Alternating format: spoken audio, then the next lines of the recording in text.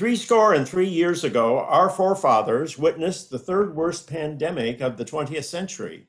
A virus swept out of Asia to envelop India, Western Europe, Great Britain, and the United States, and indeed the rest of the world. Somewhere between 1 million and 4 million people are said to have died. In the United States, the death rate from what was called Asian flu was 100,000 out of 170 million, or better than 0.5%, 5 times the fatality rate for your typical influenza. And unless the number of US deaths from COVID reached 200,000, and we're still a ways away from that, it will not outrank the fatality rate for the Asian flu in the United States. Even worse, that virus, unlike COVID, attacked children and young people as well as the elderly. Yet, schools in the United States trundled along as if nothing was happening. The Asian flu struck when I was beginning my senior year in high school, and we enjoyed that year enormously. Senior prom, weekend parties, commencement, movie dates at the drive-in theater, mass teenage gatherings on the lakefront, and much more. Today's seniors are locked down. Why the difference? Well, to discuss these questions, I have with me today the eminent economic historian, Niall Ferguson, author of The Ascent of Money, Henry Kissinger, the Idealist, and so many other significant works. Niall Ferguson is currently a senior fellow at the Hoover Institution at Stanford University, and his current research is on disaster. So thank you, Niall, for joining me on the Education Exchange. It's a pleasure, Paul. Well, Niall, when I went to school in the middle of the Asian flu, no one paid any attention. We larked about without any notion that we were, offending the gods. So what happened? Where was the breakdown in public health and public officials? Why didn't they take this pandemic seriously? Well, it's a fascinating study in contrasts, Paul, because as you just suggested in your introduction, the so-called Asian flu, you could call it that in those days without causing a great controversy, which originated in China, was first noticed in Hong Kong, was a strain of influenza H2N2 to which very few people had resistance, and it swept around the world pretty rapidly in the course of 1957. We have a variety of different estimates of how many people it killed, and as so often, these statistics are a little tricky because different authors use different metrics. Some go for a sort of absolute number attributable to the disease, others for excess mortality. But it looks as if more than 1 million people died worldwide, but maybe at the least 700,000, at the most 1.5 million. And in the US, CDC gives a total death number of 115,700. There are some papers that put it lower than that. And it must be said that there's a complex literature, which I'm still working my way through, dating back to the 60s, on what happened. But it's pretty clear, as you said, that this was a pandemic comparable in magnitude to what we are experiencing with COVID-19. For example, if you take the CDC number for mortality due to H2N2 1957-58 and then adjust for the increase in population since then, you would arrive at a death toll of 215,000. And the US is about halfway there in terms of mortality due to COVID-19. I think the key point to make to listeners is our experience of COVID-19 is closer from an epidemiological point of view to 1957-58 than to 1918-19, which was a much worse influenza pandemic that killed a lot more people. If you look at the estimates for mortality in 1918-19 in the United States, it was 675,000. I mean, you're talking in terms of contemporary population of somewhere around 2 million people. So I think 1957-58 is interesting, partly because my sense is that we're having an experience closer to that in terms of mortality than to 1918-19. The difference that's really striking is the policy response, which is almost the exact opposite of what we see today.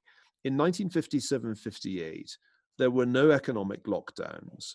There weren't even school closures. The federal government essentially went for a business as usual approach, and so did state governments. And the focus of public policy was laser-like on finding a vaccine. That is what they did. They did it really as the only priority of policy, and they did it spectacularly rapidly, so that in just a few months, they came up with a vaccine and were able to start inoculating people. Yeah, but wasn't that just sort of a little bit of a luck story that they happened? I heard your presentation the other day to a small group of people, and one of the things that I felt was so fascinating was your story about the fellow from Montana, which I think is where you're sitting today. Uh, wasn't that a little bit of a stroke of good luck? Well, I don't know that it was luck, because in many ways, the world of 1957 science and public health policy was a different world in a couple of ways. It was smaller in terms of the number of people employed to work on these issues. CDC was a relatively new organization at that time. And Maurice Hillman, who's the hero of the story, was a kind of hard-driving, no prisoners taken scientist who one senses would have got in trouble with at least one or two faculty disciplinary committees had he lived in our generation. Hillman, it's worth saying a little bit about his personality, was indeed from Montana. And that was one of the things that got me interested in this story, because for reasons I don't need to go into, I am spending the pandemic in Montana rather than at Stanford in plague-ridden California. Hillman was a Montana guy who was working at what we now call Walter Reed, when he saw in a newspaper the first report of a new outbreak of an unidentified disease in Hong Kong. I think he may have seen this in the New York Times. And Hillman, who was one of the world's great vaccine finders, probably responsible for more vaccines in his career than any other human being. Hillman saw this, immediately it inferred from the report, which referred to glassy-eyed children, that it was a new strain of influenza, and went into overdrive, got samples, and started work on a vaccine, pulling kind of 16-hour days, simultaneously sending samples to the 6 big companies in the United States that were capable of producing a vaccine, including Merck. And they were astoundingly quick in getting from the initial identification of the new strain of influenza to a vaccine. But isn't that happening now? I mean, didn't the scientists move pretty quickly, both in China and in the United States, to search for a vaccine from the earliest days of COVID?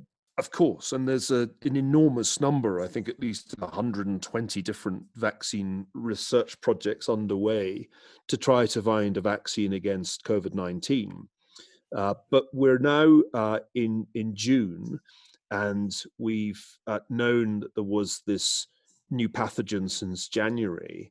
Well, Maurice Hillman got his first sample of the influenza virus on May 13th, 1957.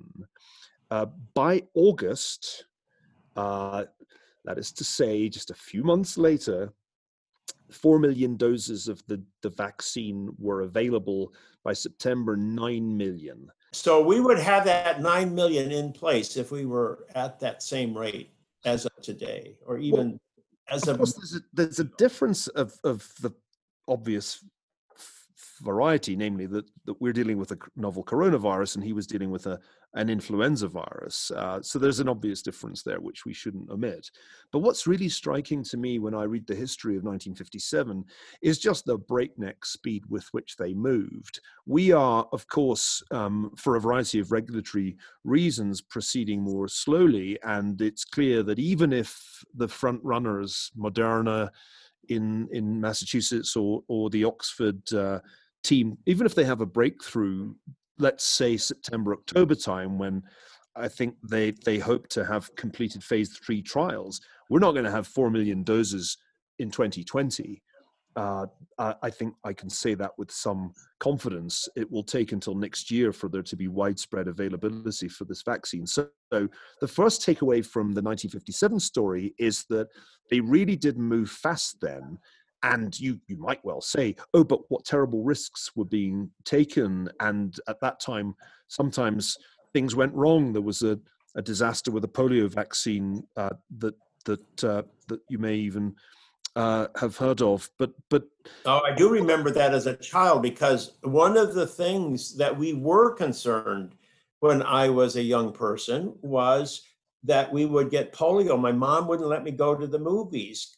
She didn't like my going to movies anyhow. So she made up this good excuse: you can't go to the movies, you might get polio. And so it wasn't like people were unaware of the dangers of infectious diseases, but they correct. just think that this was something to obsess about.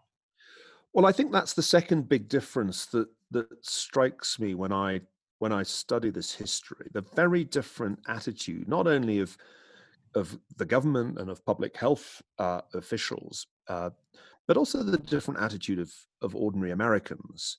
I think it was partly, as you've just suggested, that people were familiar with contagious diseases as a feature of life. And polio was the one that people feared the most because of the terrible effects that it could have.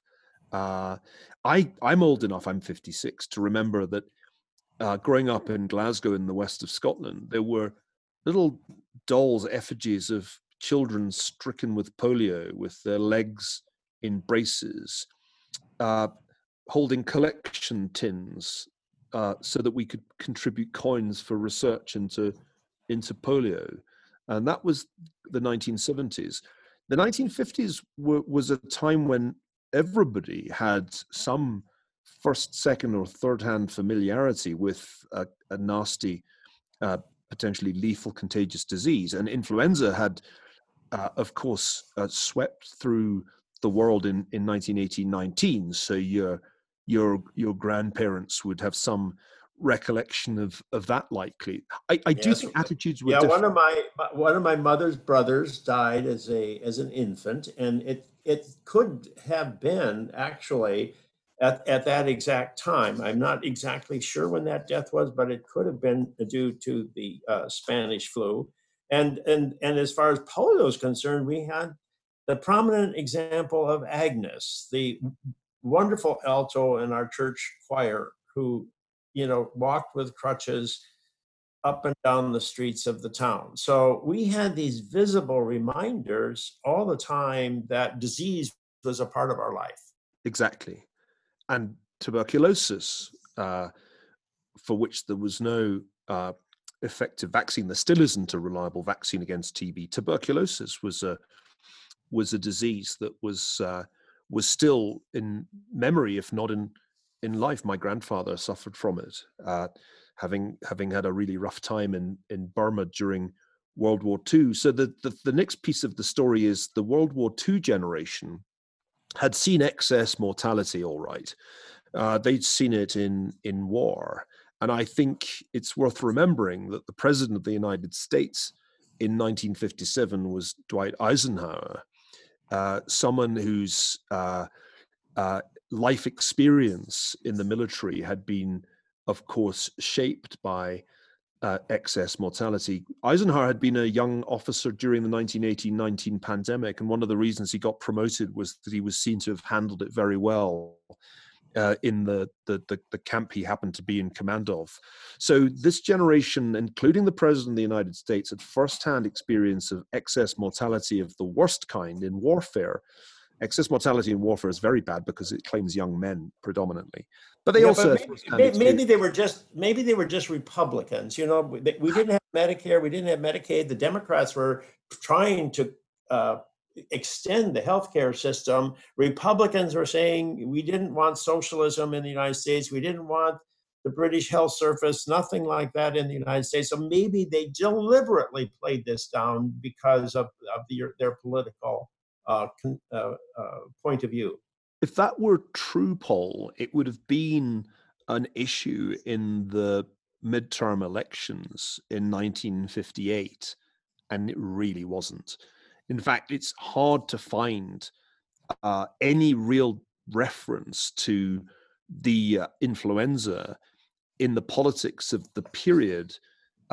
So I don't think it was, unless I've missed something in my reading, I don't think it was a politicized issue the way COVID-19 has become politicized. I mean, there are two different realities about this pandemic today, depending on whether you're a Republican or a Democrat. That wasn't true then. I think there was a consensus that the right thing to do was to keep the show on the road, including keeping the schools open, and that the most important priority of policy should be a vaccine. And interestingly, if you just view this for a moment as an economist, the most astonishing thing that you notice is that when Eisenhower asked Congress for some money, that the amount he asked for was, by the standards of 2020, not just chump change, but whatever's smaller than chump change, $2.5 million, primarily to support research into a vaccine. Bearing in mind the vast amounts of money in the trillions that are currently being spent by Congress to offset the effects of economic lockdowns, 1957 is like a parallel universe. That this is a trivial amount of money relative to US GDP, with the obvious implication that the economic consequences of 1957-58 were almost non-existent. There was a mild recession. Did we have a recession? As I recall, there was a recession in 1958, or was it 57? Somewhere about that time. There was a downturn in the economy that actually Democrats in that 58 election. There was a recession in 1957-58, a short one from memory, about 9 months in duration. It had nothing to do with the pandemic whatsoever because it started before the virus arrived in the United States. It was a function of rising interest rates and maybe some defense cuts that also had happened. The literature on this in economic history makes no mention of the pandemic as a factor. The Federal Reserve's review of the recession, published in August 1958, doesn't even refer to it. So yeah, there was this minor recession, but it had nothing to do with the pandemic, and that's, I think, another really extraordinary contrast, isn't it? Because in our time, we've created one of the deepest recessions in American history, a decline in output and a jump in unemployment not seen since the early 1930s, a kind of high-speed depression. And we've done this through lockdowns and other measures that we decided to adopt in response to COVID-19. Again, I think the fascinating thing in looking at 1957-58 is that you encounter this complete parallel universe. It's another America. They respond in almost the opposite way to the crisis. Well, so Neil, you've touched on this, but let me just ask it directly. Do you think that the whole public health establishment, should I say, or the community of public health is much more prominent, much more powerful, much more a part of the world landscape today than it was 3 years ago? It's certainly bigger. The bureaucracy at the Department of Health and Human Services, including CDC, is significantly larger, and the budgets in relative terms are significantly larger than they were then. And that raises the question, if that's the case, why has the performance been so poor? Here, I want to make a different comparison, which is with other countries that handled COVID-19 at much lower cost, Taiwan or South Korea, or even, to take a European example, Germany, where the impact of COVID-19 has been much, much less in terms of infections, mortality, and economic downturn. And Yes, I'm curious what you can say about that, because every time I look at the data, I look at France, I look at Italy, Spain, Britain, and Belgium, and then I look at Germany. It's entirely different. Why the difference between these countries that you all think of in the same breath? I think the answer to that question, Paul, is that to understand a pandemic or any kind of contagion, you have to understand not only the properties of the pathogen, you also have to understand the social network that it's attacking. And there are big differences in the social networks of, say, Northern Italy and Germany, or for that matter, Scandinavia. There's also the fact that the correct response to a novel coronavirus was the very early action that was taken in places like Taiwan and South Korea and Germany. Testing and then contact tracing are the two key policy measures that are really effective against a virus which is often spread by so-called super spreaders, and a virus which is really quite different in its impact on different age groups. And what these countries got right was that as soon as they heard there was something up in Wuhan, they started increasing testing, and when they found people testing positive, they did contact tracing, and they prevented multiple super spreader events occurring. We didn't do that. In the US, what happened, and it requires, I think, considerable further investigation, but what happened was that in January and in February and for the first 2 weeks of March, nothing much was done. The communications were broadly bipartisan, that this was just the flu and no big deal. And CDC, far from ramping up testing, actually seems to have prevented testing from being ramped up. There was no contact tracing when people, or very little. It happened in Washington, but it didn't happen much elsewhere. And so in the United States for weeks, there was this rapid spread of the virus, including spreading to vulnerable communities in elderly care homes. And this was a terrific failure of public health bureaucracy, I'm fairly sure. And certainly if Maurice Hillman could come back from the dead and take a look at how we did, I think his first response would be, how could you be so slow? How could you be so incredibly slow in responding to this? And I think the question needs to be asked more often, because unfortunately the media tend to focus everything on the president, everything on the personality of Donald Trump. And I understand why that happens, because the president himself wants that. But in truth, in a pandemic, the key players are your public health officials, your bureaucrats whose job this is. And I think the real failure lies in DHHS and at CDC, where compared with their peers in other countries, they perform badly. And it's going back to 1957, it's interesting to look at how very differently their counterparts behaved then. People were quick to realize that there was a pathogen on the way. As soon as they read about it in Hong Kong, they understood that it was likely to come swiftly to the United States. And remember, it traveled much more slowly in those days because viruses were mostly traveling by boat, not by plane. But they Well, maybe that was the difference. They could get the vaccine ready by the time the virus arrived, whereas this time the spreading was so fast that the only way you could deal with it was to lock down. The interesting thing to me is that despite the slower and much less interconnected transportation network of the 1950s, the H2N2 virus got to the United States pretty fast. And indeed, I keep puzzling over that, because it feels as if it kind of went faster than the average speed of a passenger ship. But it got to the US really soon after they first read about it, I think from memory in amongst sailors. I want to add one important point while I think of it.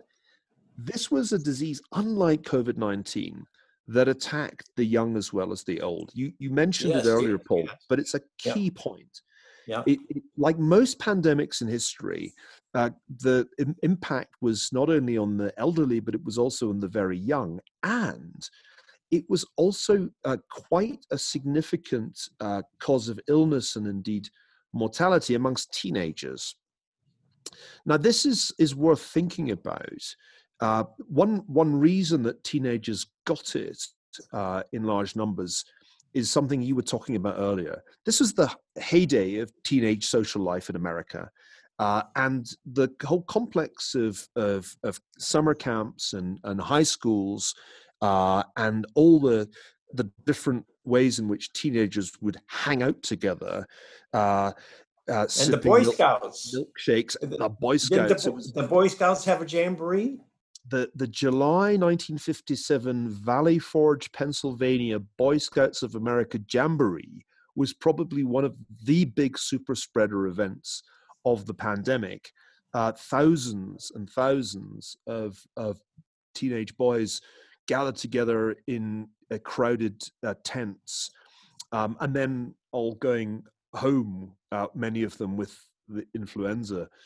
This made the pandemic of 1957-58 scarier, actually, than our pandemic, because, as you know, COVID-19 does not attack children. There are hardly any cases in any of the countries where there are detailed statistics of children being killed by COVID-19. They can get the virus, they're mostly asymptomatic. But in 1957-58, teenagers were getting sick, and although the mortality rate amongst teenagers was lower than for the under fives and the over 65s, there were still people who got very sick. So I think we need to remind ourselves that this pandemic of 2020 is, by historical standards, an ageist pandemic. And from the vantage point of our own happiness as people, it would have been far worse if COVID-19 had attacked the under fives the way it attacks the over 65s. It would be far worse if teenagers were getting really sick. That's what we've been spared and what people in 1957-58 went through. Right, but maybe COVID is worse in other ways. I mean, when I tell people, this isn't such a serious thing, especially for young children or for even young people in general, they say, yes, but there are these horrible side effects that people get from COVID. Is it something about COVID itself that has produced a different response? I don't think so, because the number of cases of children who get abnormal inflammation, this Kawasaki style or type syndrome, is very small and statistically almost undetectable. The number of really young children who become ill, seriously ill, is very, very small everywhere. And so I think you have to make some allowance here for the role of the media. Remember, there are two pandemics going on at the moment. There's the real one involving a real virus, and then there's the pandemic online of disinformation and misinformation. And the tendency of the media is always to jump on any story about young people getting sick. When you then go into the scientific literature and you ask the question, well, how much is this happening? It turns out to be a really tiny amount so far. We don't know everything about this virus, let's be clear. It could turn out to have long-lasting and negative effects on people who get it and recover. It's early days, and so we shouldn't jump to conclusions. But I still think that if you compare the impact of COVID-19 on our population and the impact of H2N2 in 1957-58, the really striking difference is that H2N2 was killing kids. It was killing very young kids, and it was making teenagers sick. And we're not dealing with any of that. Now, I'm a father of 5. I know that my entire attitude to COVID-19 would be completely different if I was worried about as worried about my younger children as I am about my mother, who's in her 80s. Right now, we can focus on the elderly and make sure that they are, as far as possible, protected from this virus. And my kids are highly unlikely to get sick. And that just seems to me like a huge difference. And leaving aside the emotional piece, when you think about the economic costs of a pandemic, you lose a lot more quality adjusted life years if young people die than if old people die. That's just a reality of how we should think about the impact of a pandemic. So no, I think even if you allow for the occasional rare cases when children get sick, or people in the prime of life have strokes because of abnormal clotting, this doesn't seem to be a large enough body of people to constitute anything comparable with the way influenza in the 20th century would sweep through populations and attack younger age groups. Well, Asian flu went away. So why did it happen when so little effort was made to social distance or mask or any of the other public health interventions that we are currently mobilizing and implementing? How did the Asian flu disappear? Well, fact number one, Paul, there were two waves. And this came as a surprise to some contemporaries, though it shouldn't have, because the 1918-19 influenza had also come in 2 or 3 waves. There was a second wave in January, February 1958, which took the number of deaths up to very near its late 1957 peak. And after that, there was significantly less infection and mortality. Not that it completely went away. It just came down to that kind of baseline level of mortality that you'd have expected from respiratory conditions. And there's really a kind of period of more normal variation around the seasonal norm until a new strain of influenza came along in 1968, the Hong Kong flu. Funny how these things tend to start in East Asia, isn't it? So that's the first point. The second point is that by 1958, Hillman's vaccine was generally available. And in that sense, they had a solution, a vaccine that wasn't perfect. I want to make that point. It was not 100% effective. It was probably not much more effective than 60%. But that was another reason why the problem began to abate. And then, of course, there's the herd immunity story that despite Hillman's efforts, a lot of people did get H2N2 in the course of 1957-58, and the survivors had immunity to that strain of influenza thereafter. I think approximately 30%, slightly less, of Americans probably were infected. Now, that's a relatively low percentage if you think about how herd immunity is commonly defined. But if you add that plus vaccination, I think you get to an answer for why there wasn't a third big wave. Well, thank you very much, Neil, for joining me on the Education Exchange. This has been a fascinating discussion. Paul, it's been my pleasure. Yeah, I've been speaking with Niall Ferguson, an economic historian and senior fellow at the Hoover Institution at Stanford University. And we have had this amazing discussion of the complete opposite response to an almost identical epidemic situation today and not so far distant in the past. So thank you for joining us on the Education Exchange. I am Paul Peterson. Please join me for a new Education Exchange podcast released on the Education Next website every Monday at noon Eastern Time.